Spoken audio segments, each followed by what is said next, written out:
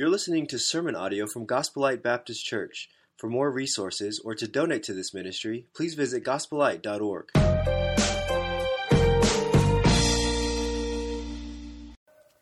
Getting started into today's message, when I was coming up and God was giving me, and I was reading the scripture and just kind of talking about what we should speak on today, He gave me this story that actually happened last week. And one of my jobs here on campus on a weekly basis and on a daily basis here is that I work for the college, and I teach some sports management classes, and I also coach the men's basketball team, and I'm the head men's basketball coach. So I've got some of my guys up here in the balcony, and so guys, I know it's the story's going to end okay, so don't let me roast you too much. So we played a game by the way, we won our game last night, and we're 6-0 in conference, so that's pretty impressive. The guys are great, and God's doing a lot of things among the team. So we actually played last Saturday, and we traveled down to Shreveport, got our new bus out there. Dad's the bus driver, and he drove us down to Shreveport, and it was a night that it snowed, so I'm glad obviously we got back safely. So we played the game, and we played a team called Centenary there, and we got done with the game, and we get on the bus, and when I get on the bus, and the guys get on the bus, I'm like, man, these guys stink. I mean, they don't stink. They stink. That's a difference. There's a difference between stink and stink. And I was like, good night. I was like, I don't know, man. I mean, I know normally when you sit around like a stench, you normally get used to it, I mean, it's kind of like, I wasn't getting used to it. All right, it's 3.5 hour drive home. We stopped and ate. Like, man, this is tough. This is a pretty intense stink here. And so we get home and we unpack, and I get my bag out, and I bring my bag to the truck, and I get in my truck. It's late at night. It's freezing, snowing outside. I get all the snow off my windshield, get inside the truck, and okay. Is the molecules of those guys' stank in my nostrils? Like, it's stuck in my nose hair and my mustache? Like, how is this possible? And then it hit me. Oh, my sheesh. These guys had me sweating. If you've ever watched me coach, I'm running up and down the court more than they are. I mean, I'm jumping up and down. They make fun of me all the time. And when I call timeouts, I'm halfway on the court, And I had sweat so much and worked so hard out there on the court, that I had sweat, and I stunk really bad. I've this whole time thought that it was the guys, and it was in all reality myself. And you know what the truth is? It reminds me of the story in the Bible when David and Nathan were having a conversation. The prophet Nathan goes to David, and Nathan says, David, I got to tell you this story. He says, there was a man who had a lot of sheep.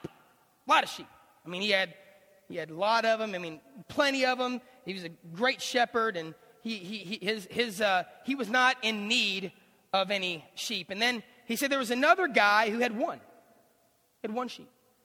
And the Bible literally says that he treated that sheep like his daughter. I mean, he loved the sheep. It was the only sheep he had. The lamb, I should say. And so there's a traveler that comes through, and the rich farmer, the rich shepherd, he says, man, I don't want to give this traveler anything from my fold, so I'm just going to go take the one sheep, the one lamb that guy has, and I'm going to give it to the traveler. And David turns to Nathan and says, I can't believe this. He says, this man needs to be put to death. That is unacceptable. I mean, Nathan, we've got to do something about this. And you can kind of, if you read the dialogue, you can kind of see David getting upset.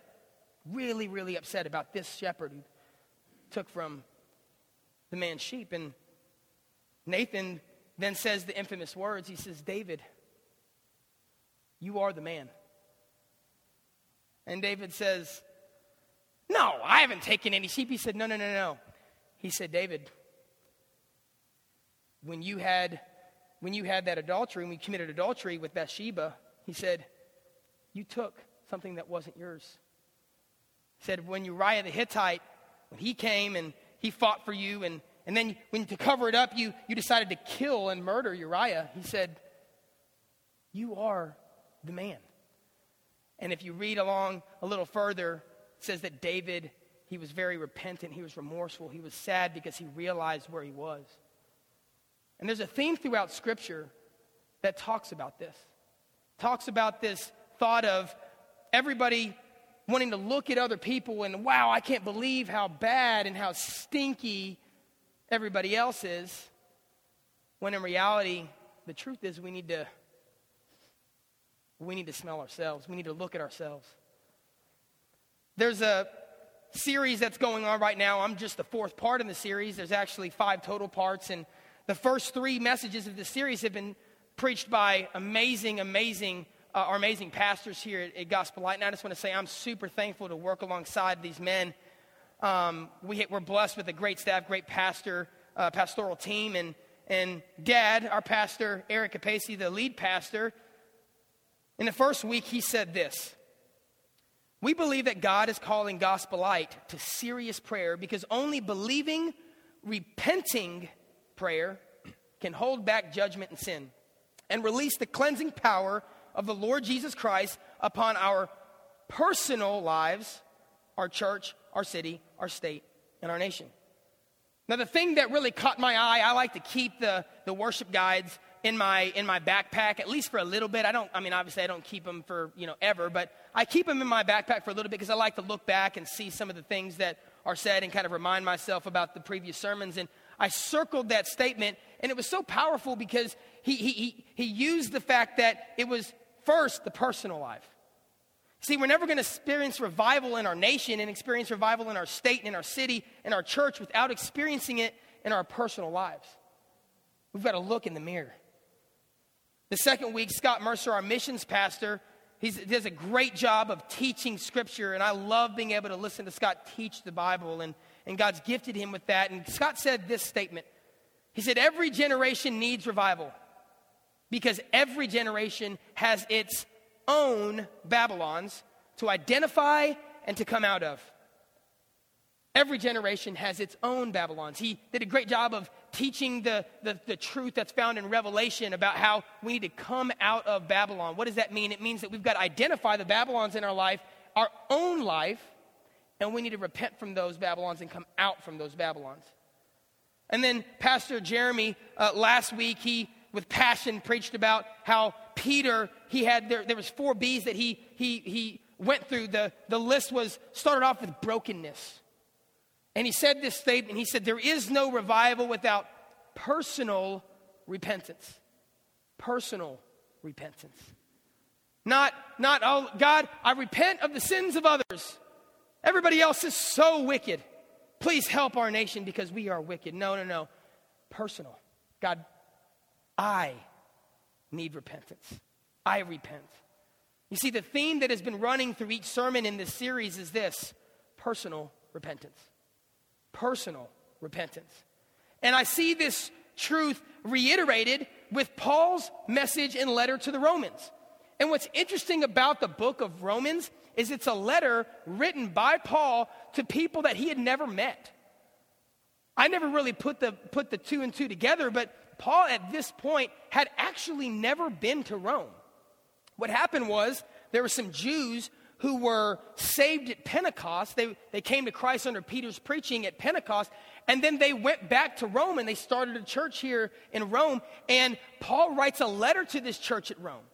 And the church at Rome knows who Paul is. Paul's one of the most famous missionaries of all time. Everybody knew who Paul was. And I could see the Romans opening up the letter. They pull out the package from FedEx and they open it up and they're like, oh man, guys, it's Paul. The Paul. He's writing us, our church, a letter. Guys, oh man, bring everybody together. And I can see the church kind of getting together and they go, guys, okay, here it is. And they start reading. And in the first chapter of Romans, Paul's basically just saying, look, I'm praying for you guys. That's amazing what you're doing in Rome. Man, God's working. And then he says, I'm praying for you and I'm excited to come visit you. He's like, I'm so pumped. Guys, you don't realize how pumped I am. And he writes in this letter just basically as an introduction saying, I'm coming and I cannot wait. And then he goes and he reads he writes one of the most famous passages of Scripture, Romans 1:16, for I am not ashamed of the gospel. And he's all pumped up, and he's like, we're going to be unashamed together. And he gives them the clear gospel presentation right there. And Paul's all excited. And then he goes into verse 18, and it's kind of like wow, wait a minute. The church, I can see them reading it, and they're like, yeah. And then it's like, wait a minute, whoa, what just happened? What happened to Paul? And in verse 18, we're going to start off, and it says this. But God shows his anger from heaven against all sinful, wicked people who suppress the truth by their wickedness. It's like, whoa, all these amazing things, good things, and then it's just like, wait, God's anger. Wait, this is pretty intense. Paul went dark on us here. And in verse 21, it says, yes, they knew God, but they wouldn't worship him as God or even give him thanks. And they began to think up foolish ideas of what God was like. And as a result, their minds became dark and confused. Claiming to be wise, they instead became utter fools. And instead of worshiping the glorious, ever-living God, remember, this is Paul writing this letter. Paul says to the Romans, instead of worshiping the glorious, ever-living God, they worshiped idols made to look like mere people and birds and animals and reptiles. And so God abandoned them to do whatever shameful things their hearts desired. And as a result, they did vile and degrading things with each other's bodies. They traded the truth about God for a lie. So they worshiped and served the things God created instead of the Creator himself, who is worthy of eternal praise. And Paul's just in the letter saying, amen. He's amening himself here. In verse 26, he says, that is why God abandoned them to their shameful desires. Even the woman turned against the natural way to have sex and instead indulged in sex with each other.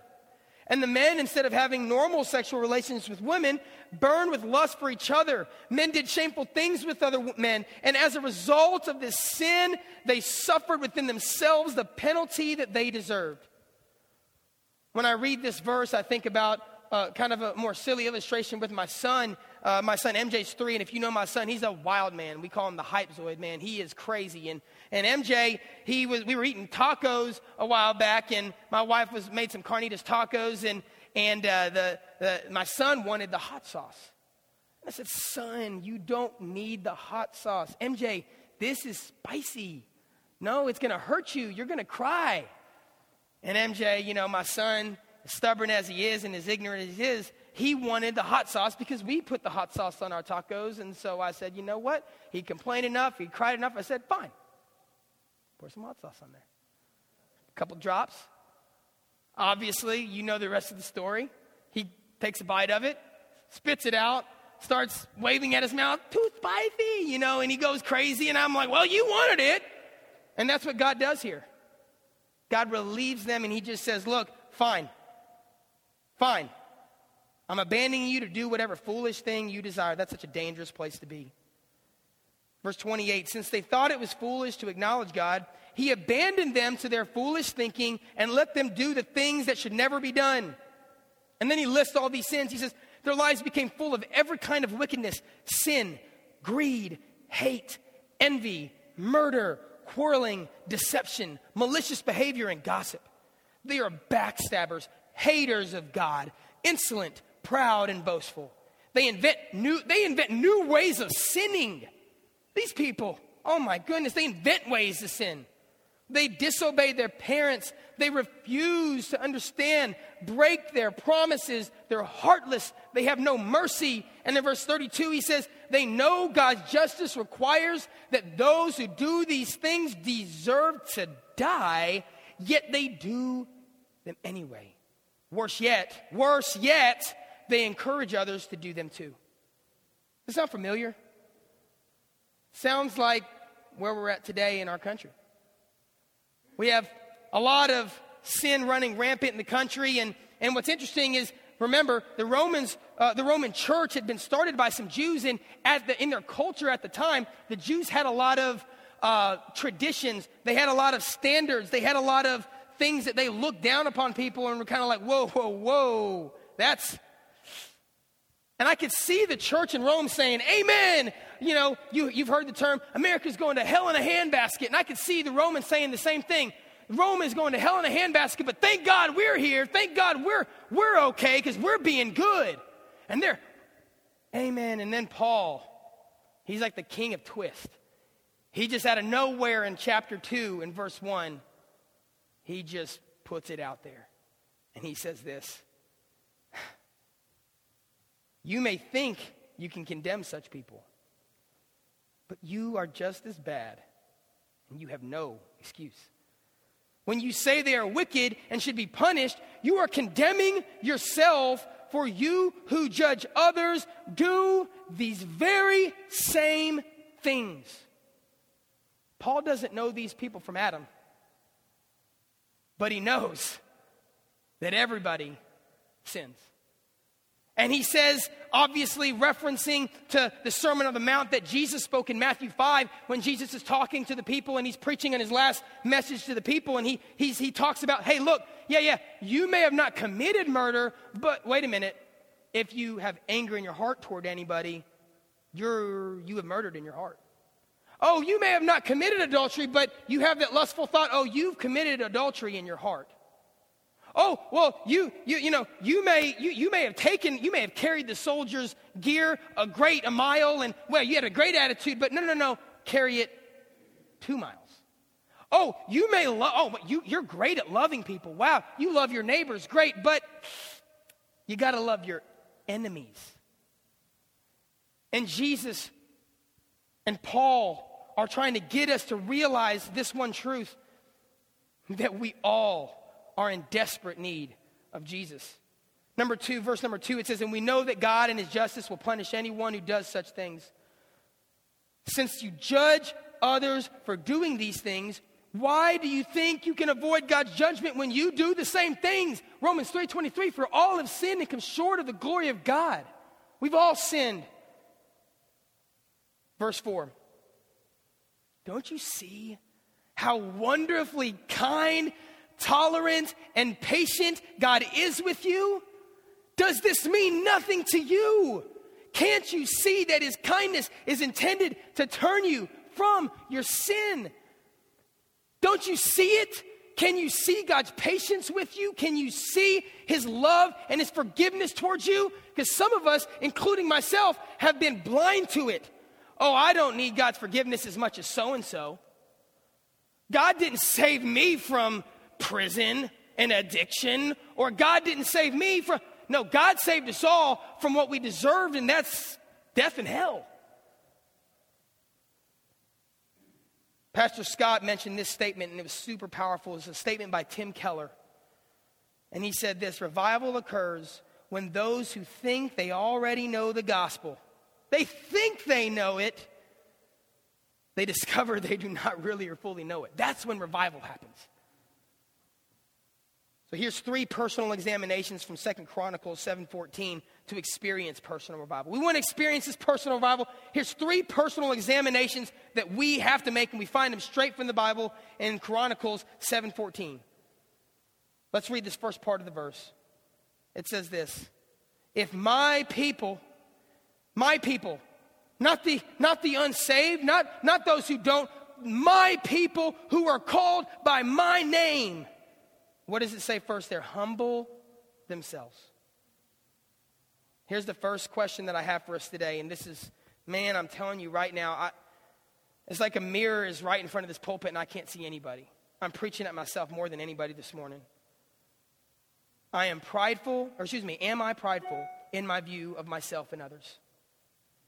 Am I prideful in my view of myself and others? Matthew 7:1-3 says, judge not that you be not judged. For the judgment you pronounce, you will be judged, and the measure you use it will be measured to you. Why do you see the speck that is in your brother's eye, but to not notice the log that is in your own eye? And I thought about this statement that I'm about to say, and it's something that I really prayed about, and I wanted to study Scripture and make sure that I didn't say any heresy out on the pulpit, because I want to make sure that I take respect to this place, and I think I can say this confidently. I believe that throughout Scripture I've looked at the life of Jesus, and I think I can say this statement confidently, and that is this. Time spent criticizing the lives of the unsaved is wasted time. It is time wasted. If we look at the life of Jesus, we see it over and over again.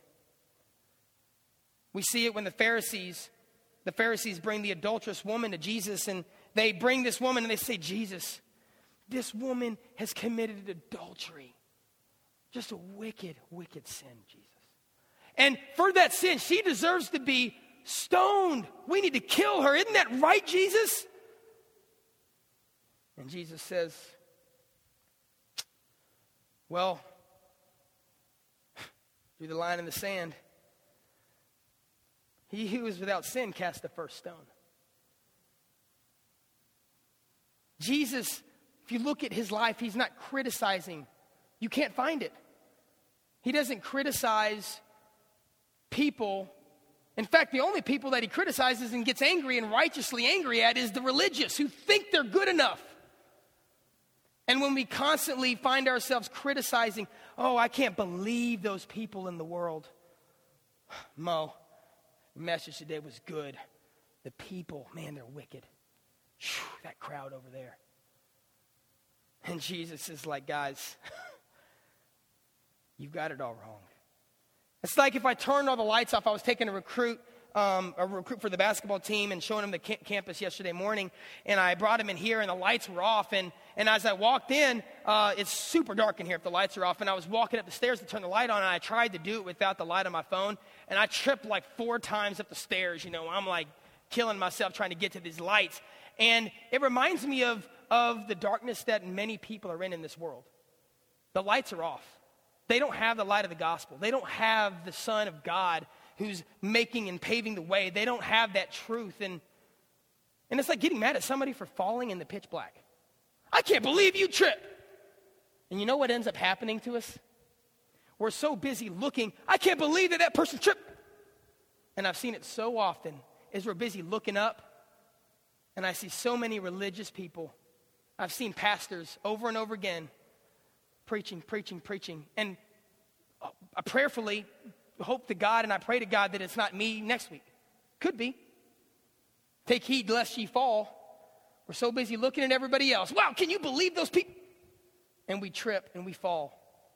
We've got to understand this truth that we need God. We are not good enough. We need him desperately. The second thing we see is in 2 Chronicles 7:14. It says this, if my people who are called by my name, they first humble themselves. But the second thing he says is, and pray and seek my face. Here's the second question. Am I apathetic in my desire for revival? Am I apathetic in my desire for revival? James 4:17 says, remember, it is a sin to know what you ought to do and then not do it. Do we know that we need to pray for revival? Yes. We just read it, right? And if you didn't, now you know. We need to pray for revival. Well, if we know we need to and we're not doing it, then we're sinning. The sin of apathy. The sin of apathy. Most people think, well, I mean, I'm doing okay. I'm not doing these bad things. But the truth is, the sin of apathy is taking over the church. It is taking over church after church where we think we're okay. And it's all everybody else's fault out there and we can't believe. And the truth is that the sin of apathy is destroying our country. It's destroying our country. It's destroying our homes. The world isn't going to hell because of evil people, guys. It's not going to hell because of evil people. The world is going to hell because of Christians watching and doing nothing about it. That's the truth. And it's a painful truth. Are you willing to live life without revival? Are you willing to do it? I've been willing to do it for 31 years. Just celebrated my birthday this month. 31 years I've been willing to live without revival. I can just honestly say that. Yeah, there's been times in my life where I've asked God, and I think I've experienced some of that. But to be honest with you, I've been so apathetic, it's just painful to think about. How often am I praying for revival?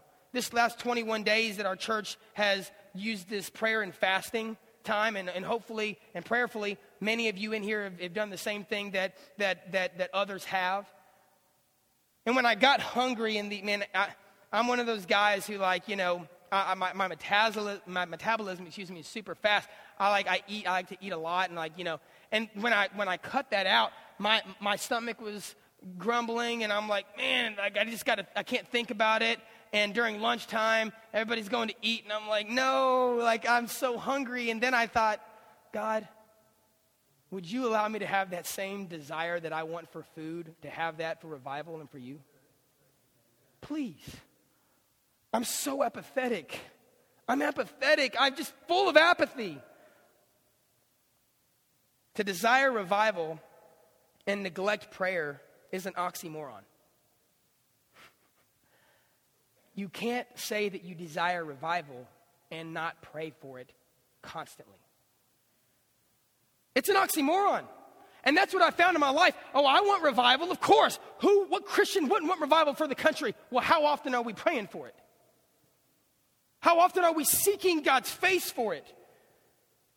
When I was in college, it was my junior year of college, and me and two of my friends, Aaron Corbin and Wes Bayer, we decided to just go on a missions trip to visit one of our missionaries at the time. He was from our church. His name's Chantha Chim. Some of you know him. He was a missionary in the country of Singapore. So me and my two friends, we decided to go visit Chantha in Singapore, and it was a neat experience, amazing, one of the neatest experiences I've ever been through, just a totally different place, and we experienced a lot of amazing things, got to preach in their chapels and do all kinds of really cool missions work.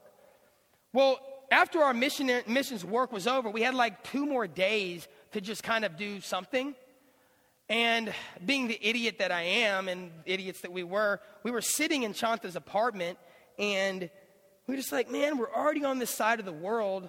Let's just go somewhere. Let's just fly somewhere.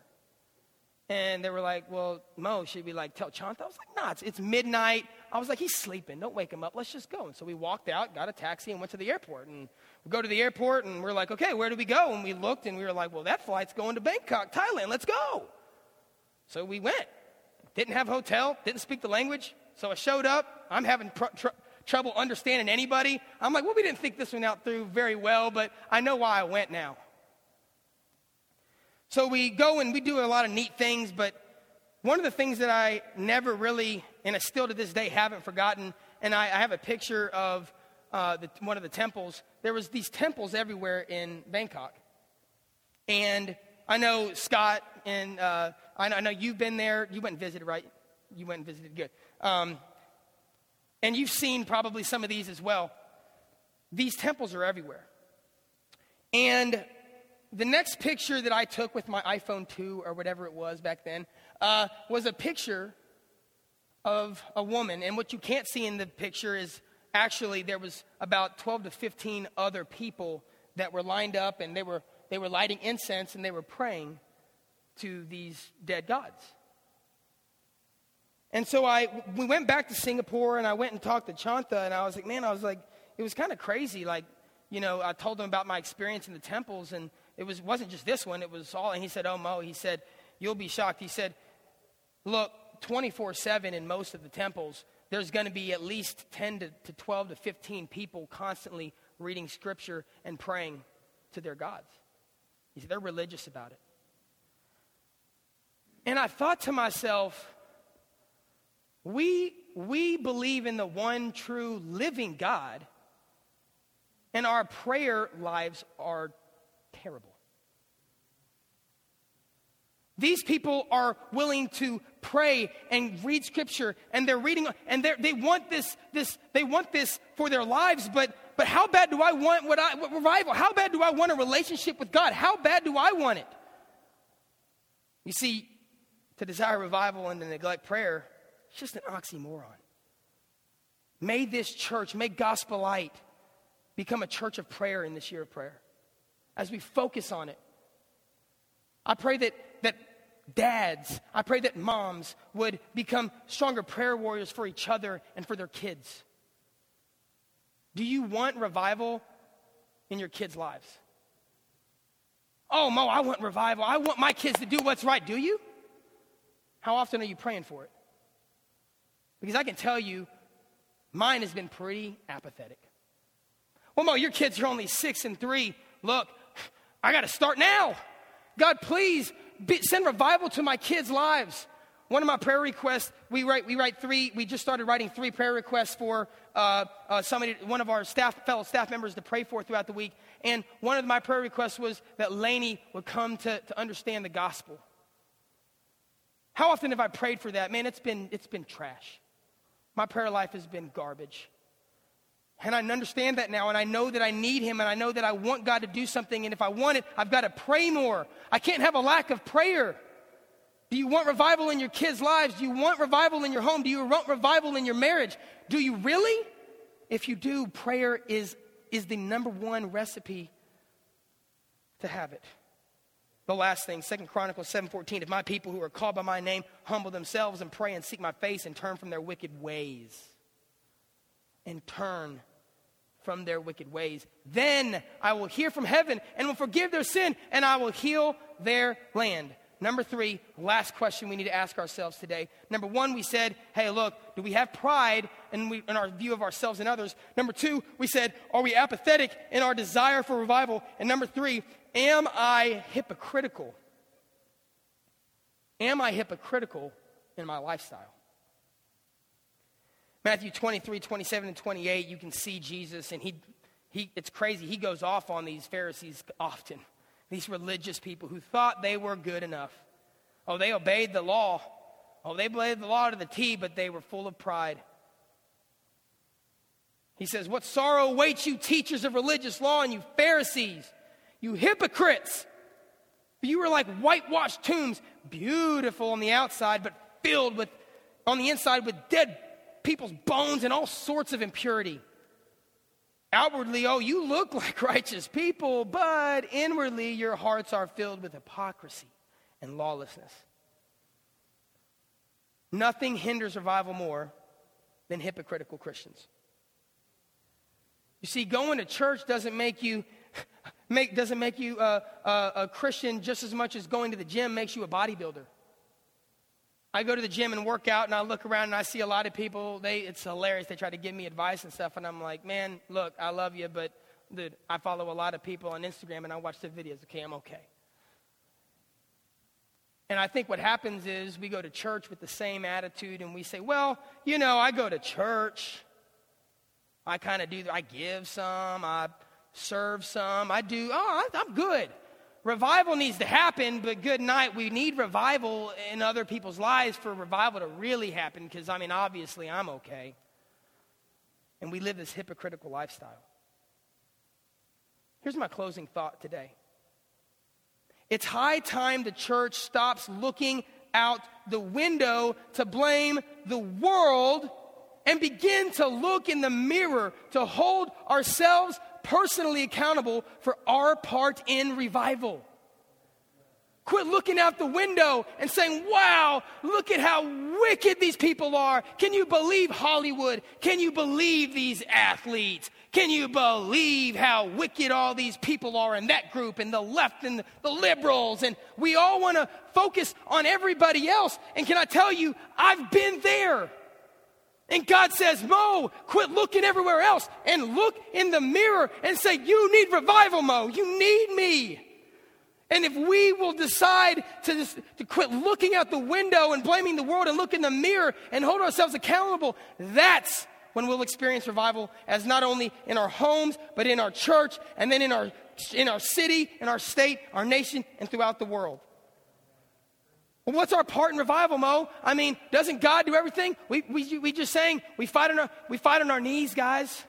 That's our part. Our part is, we just read about it in 2 Chronicles. It says we need to humble ourselves, then we seek God's face and pray, and then we turn from our wicked ways, and then God takes care of the rest. But you know what's interesting is the only way we can do those 3 things is with God's help. Well, what are you saying, Mo? You saying we need to ask God to do everything? Yes! That's how we do it. We need to become a church of prayer. If we want revival, we've got to pray more. We've got to pray for our siblings. We've got to pray for our parents. We've got to pray for our kids. We've got to pray for our marriages. We've got to pray for our country. We've got to pray more and say, God, we need you. We want you. Well, you don't understand, Mo. You just don't understand. Revival's supposed to happen with Pastor Capacey first. He's the pastor of the church. And if Pastor Capacey, if he would experience the revival first and it was him, then everybody else could finally get it. Come on, Pastor Capacey. No, well, that's just not how it works. If you look throughout Scripture, you see so many excuses that people could have used. And God says, I love using people who are weak. Look here, look at the Apostle Paul, for example. Apostle Paul, we read his letter today. We're still reading his letter thousands of years later. He wrote half the New Testament. Paul, just years before, was killing Christians. I've just done too many bad things, Mo. And I've been in prison. I've been in addiction. Well, God loves that because he knows he can use you if you'll just let him. Well, no, I'm just too young, man. You know, we're in the youth group. We're in the youth group, man. Revival's for the older people, and then we'll follow. Well, that's just not how it worked in Josiah's time, because Josiah in the Bible was 8 years old. 8 years old, and he became a king of a country, and he sent revival. God used Josiah to bring revival to the nation of Israel. He said, you know what? We're going to get rid of all these idols. He's 8 years old, and God used him. Well, Mo, I'm just too old. The youth at least have energy. Well, that's a terrible excuse, too, because God used Abraham in his triple digits. Only person there is Miss Marion Harold in our church, right? And she can still be used just as much as the youngest person here. Well, Mo, I don't think you really understand, man. I'm sick. I've got this illness, and Lazarus was dead, okay? So no excuses, okay? Just stop the excuses. Well, I'm just not a good speaker. Well, Moses, he had a speech impediment. Well, I'm just too impatient, Mo. I just can't deal with people. Well, Peter chopped off soldiers' ears and cursed God, and then guess what? He preached Pentecost and thousands were saved. The truth is, we want to make excuses for our personal revival because it's supposed to start somewhere else. Not me, Mo. I'm just a church member. I'm just a layman. I just work at a business in town. I work at McDonald's. I work at Walmart. You know what? I'm just a part of Gethsemane House. Mo, it can't start with me. It can't. I'm too young. I'm too old. One of my favorite verses in Scripture, 2 Corinthians 12:9. Shoo, my grace is all you need. My power works best in weakness. So now I'm glad to boast about my weaknesses so that the power of Christ can work through me. Paul's just saying to the Corinthians here, guess what? You're weak. I get it. Man, this is your first time in church in months. God can't use me. God can use you. It doesn't matter where you are in life.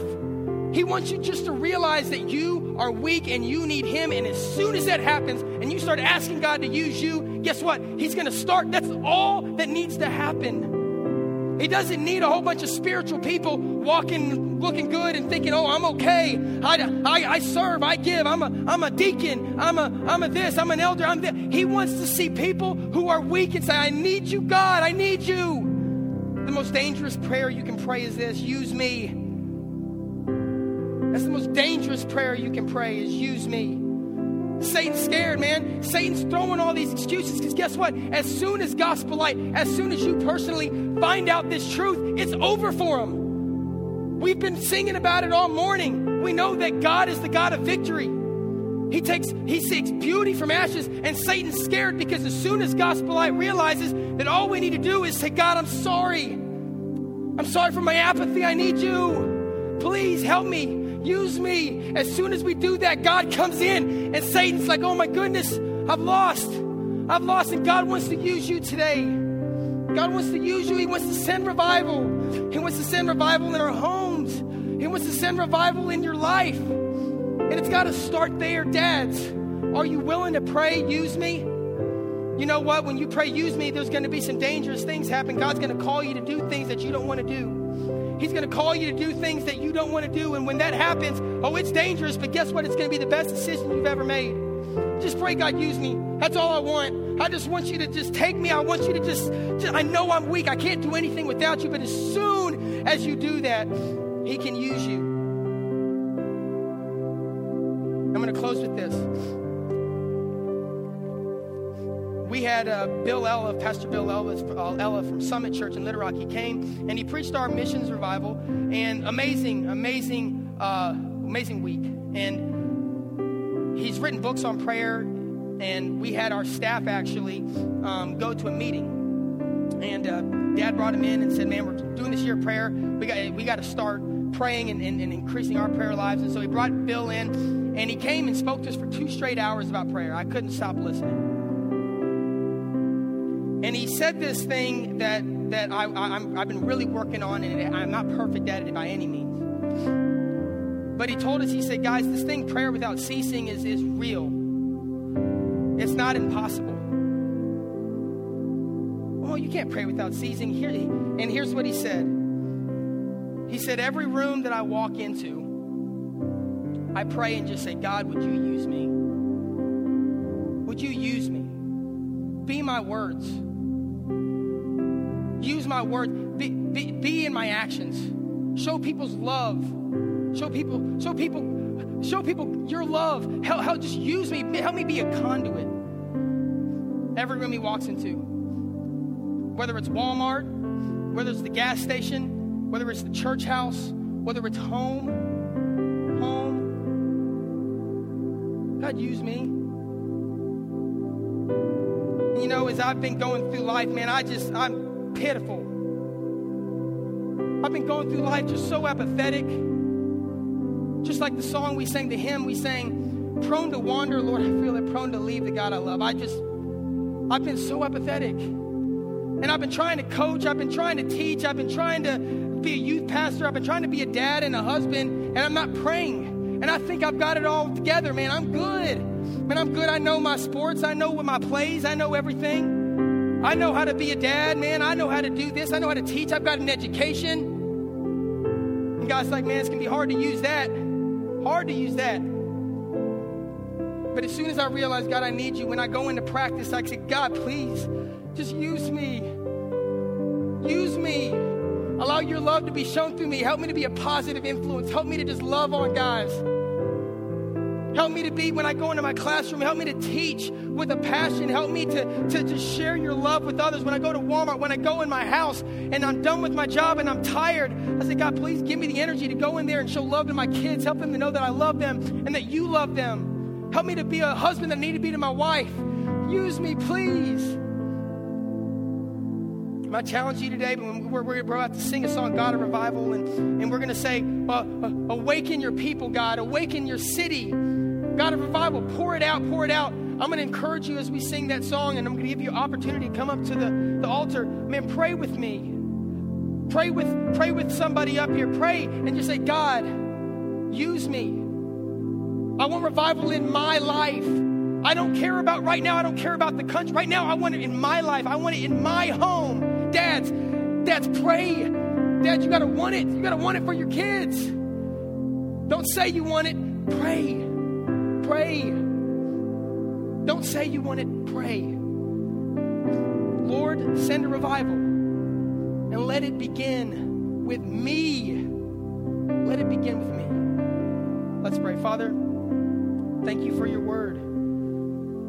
Everything I set up here is just nothing. It's nothing. It's all a bunch of wasted words without your word. We thank you for your truth. We thank you that we have the opportunity to know and believe that this is your word. It's inspired. And we ask that you would use the powerful words of your word, and we pray that you would allow that to work in our lives. I thank you for prayer. I thank you for your son Jesus being our intercessor. I thank you for allowing us to have that person to go into the throne room and know that we can go with boldness. We thank you for that. Please help us to be bold. Help us to not be ashamed of the gospel. Help us to see revival in our houses, in our homes. Please help us to see revival in our youth group. Help us to see revival in all of our small groups, whether they're old or young. Help us to see revival in our marriages. We want it. We need it. We need you desperately. Use us. Allow revival to start right here in Hot Springs. We don't want revival to start in Los Angeles. We don't want it to revival to start in Bangkok, Thailand. We don't want it to start anywhere but here. We want to be used by you. It starts in Hot Springs. It starts in our homes. please, God, send revival and let it begin with us. In Jesus' name I pray.